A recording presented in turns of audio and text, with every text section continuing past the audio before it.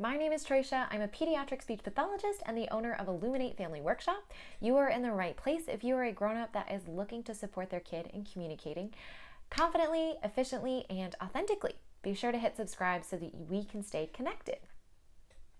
Okay. So scenario number one is that there's just something in your gut that is telling you you need an extra expert set of eyes on your child. Maybe you've had some concerns in the past and they've kind of went away. Maybe they're back. Maybe they've never gone away. Maybe you're just starting to see some things that you're like, curious about it. You're curious. You're curious. That's another scenario in the same scenario. So trust your instinct. Maybe you have been scrolling through Facebook groups or you've been eavesdropping in on conversations at the park. Give us a call. We'd love to chat with you. One of the coolest things about a speech screening is that you get access to a speech pathologist after your speech screening that's actually met your kid. So we can make recommendations and suggestions and point you in the directions of resources that are specific to your child. Okay, scenario number two is that you have been looking through the developmental milestone charts and there's some red flags that are popping up and you're curious about what some of those mean. Or maybe you've been looking through those charts and you're confused or overwhelmed or it stresses you out a little bit. Fair enough. The milestone charts are not meant to keep you on your own island where you self-diagnose and take care of that all by yourself. Those are meant for parents and teachers and any other grown-ups to make referrals to a speech pathologist and to know which kids need to get in front of a professional that can analyze speech and language development. So developmental charts are great until they're not. Sometimes kids can follow it really precisely, or sometimes they can have splintered skills where they have this and that and a little bit of this. They've got some of the skills down, or sometimes they're not consistent. Or they're seeing these skills in this area of their life, but it's not transferring over to this other area. So let's talk about all of that in a speech screening. Number three, your child is getting frustrated and meltdowns are happening, and it may be a result of them struggling to share their thoughts and feelings.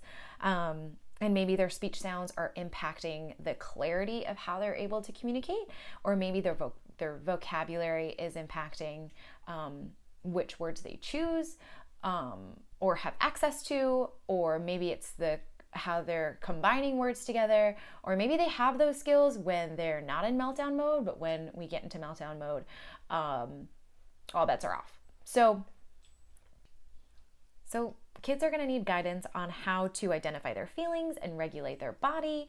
And let's be honest, adults need help with that too sometimes. But when there's an underdeveloped speech and language skill component that's intertwined with all of that can make it a lot more challenging. So seeing a speech language pathologist is going to be able to help with supporting with that. So scenario number four, your child is neurodiverse. Maybe you're getting hints about ADHD or dyslexia, or maybe you've got official paperwork that says that ADHD and dyslexia are components of your child's profile. If that is the case, or maybe you are going through the process right now at your child's school to add on specialized services, reading, writing, or math, when it comes to their academic support. So our neurodiverse kids process information differently, and it's my job as an SLP to help kids learn about their brains and have adults learn about their brains and how they can be self-advocates so that we can create environments that are going to best support them and best support their growth into independence. So a screening is going to be your first step into adding an SLP into your support team. I hear sometimes that parents are worried about they don't want their child to feel different, and they don't want to go to more doctor's appointments, and they don't want to pathologize the whole thing.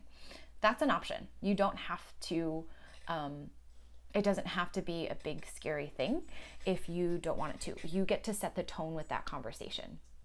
And so I will tell you from personal experience, having a neurodiverse brain in my head, an ADHD brain to be specific, it's likely that your school-age child already knows that they're processing information differently.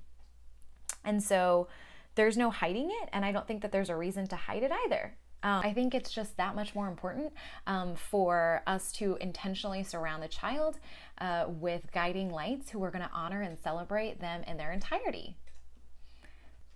I think as grown-ups, we get to set the tone on how that experience is going to play out.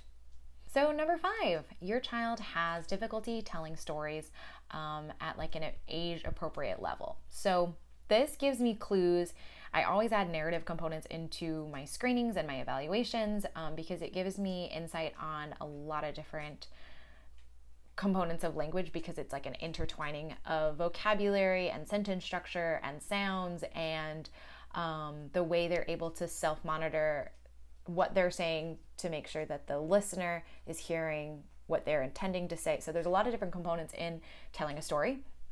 And if your child has difficulty with that, there's maybe some underlying components there that they might need to support on. Number 6, your child is struggling with following directions.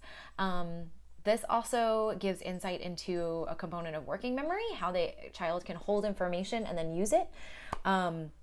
So that can give us a lot of insight on how their brain is processing information.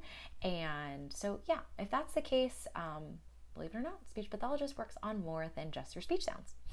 So come call us. Number 7, if meal times have been really challenging, consider consulting with an SLP who specializes in feeding therapy. Maybe your child has an aversion to different foods or textures. Maybe you're concerned right now about them not getting the proper nutrition. And maybe there's a current or history of some type of reflux that's impacting them. An SLP that specializes in feeding is going to be able to support with that. So consider reaching out to one of them. The 8th scenario, our 8th and final scenario, is that you're noticing that your child has a really hoarse or raspy voice, or maybe the quality, I'm talking about voice quality here. Maybe you notice some airs escaping from their nose when they talk. So it is impacting the way their speech sounds are sounding, and how they're able to pronounce words and be clearly understood. Sometimes you might hear some hyponasality, so it sounds like they have a cold when they don't have a cold, or maybe they sound like a mini Fran Drescher from The Nanny. So that could all be an indication of some underlying larger components, so definitely consult with an SLP about that. Next time.